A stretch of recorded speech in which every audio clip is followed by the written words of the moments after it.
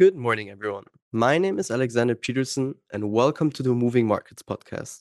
It is Tuesday, the 7th of February, and coming up on the show, we have Sophie Altermatt from Macro and Next Generation Research, who will give us insights on China's recovery, and Eric Mak from Research Hongkong, who will give us an update on Asian tourism. But first, let's see what has happened in the markets.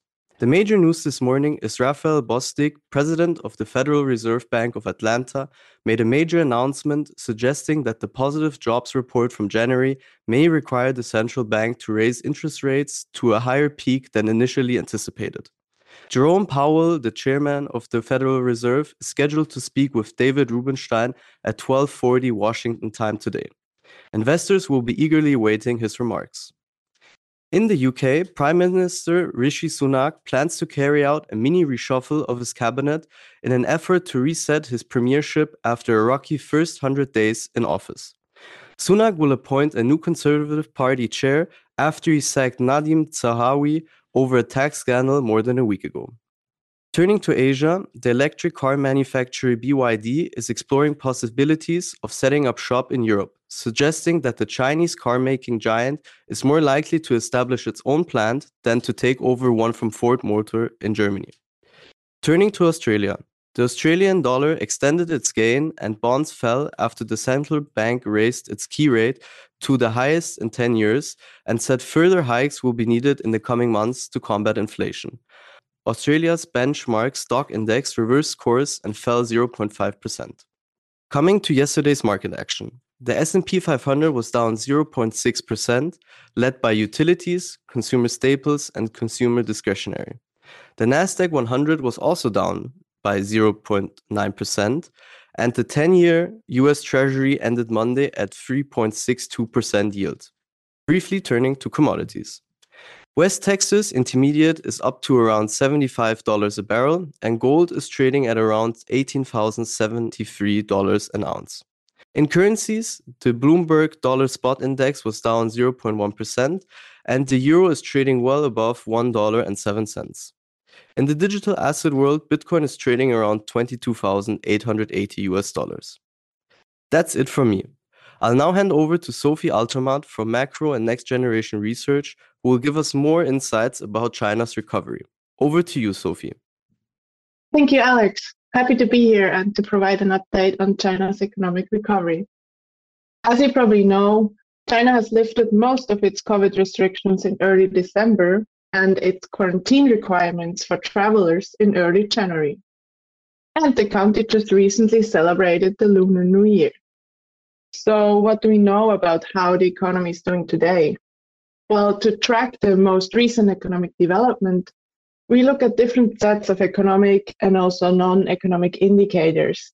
For example, we regularly look at mobility data as indicators for economic activity. That can be, for example, data on traffic congestion or the daily number of subway passengers. For January, that showed nicely and in real time how mobility normalized. To us, this is an indication that COVID infections have likely peaked in recent weeks after having spread rapidly following the abrupt lifting of COVID restrictions in early December. In line with that, Chinese state epidemiologists estimate that at least 80% of the population have already caught the virus.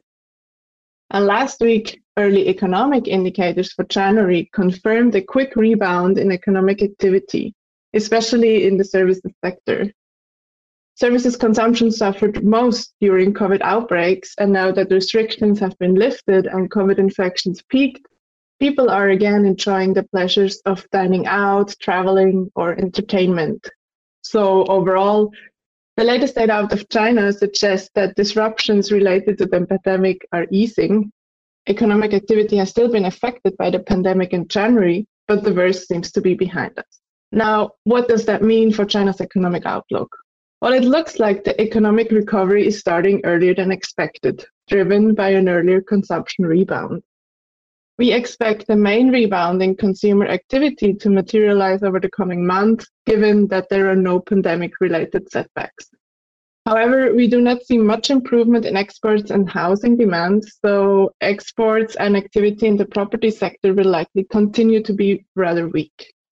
So taken together, we think that the growth recovery could happen earlier, meaning in the first quarter rather than the second.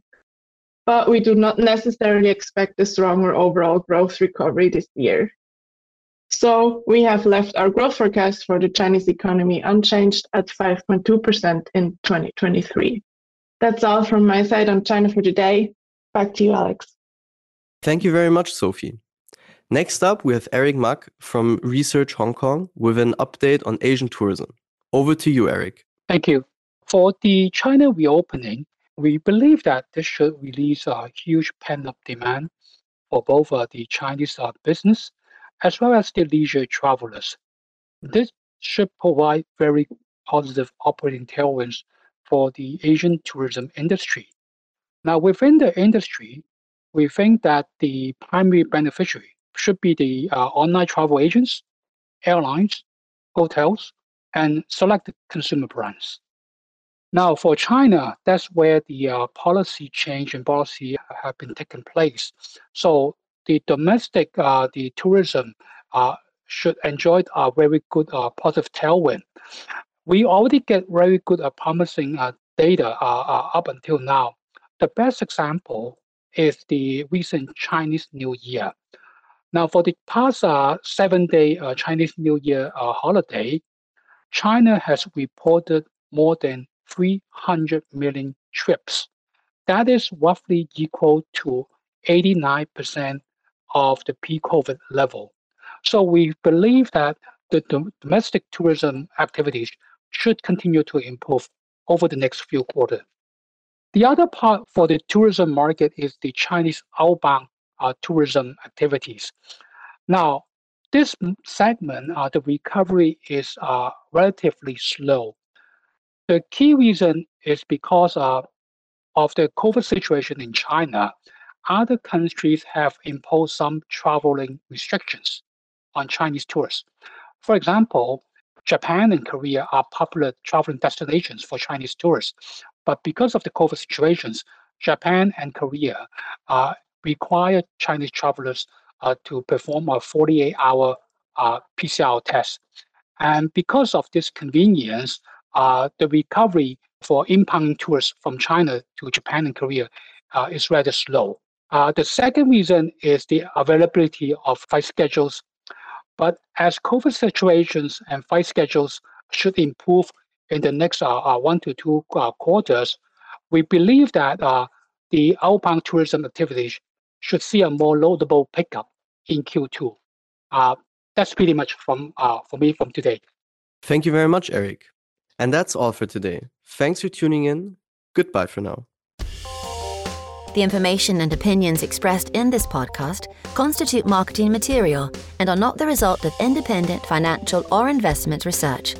Please refer to www.juliusbaer.com/legal/podcasts for further other important legal information. Wealth Insights is a podcast series where Julius Baer experts discuss topics from a wealth management perspective. Whether it's starting a business, preparing for retirement, or transferring wealth to the next generation, our experts provide answers to the relevant questions. Available now on all good platforms, search for Wealth Insights on your favourite podcast player.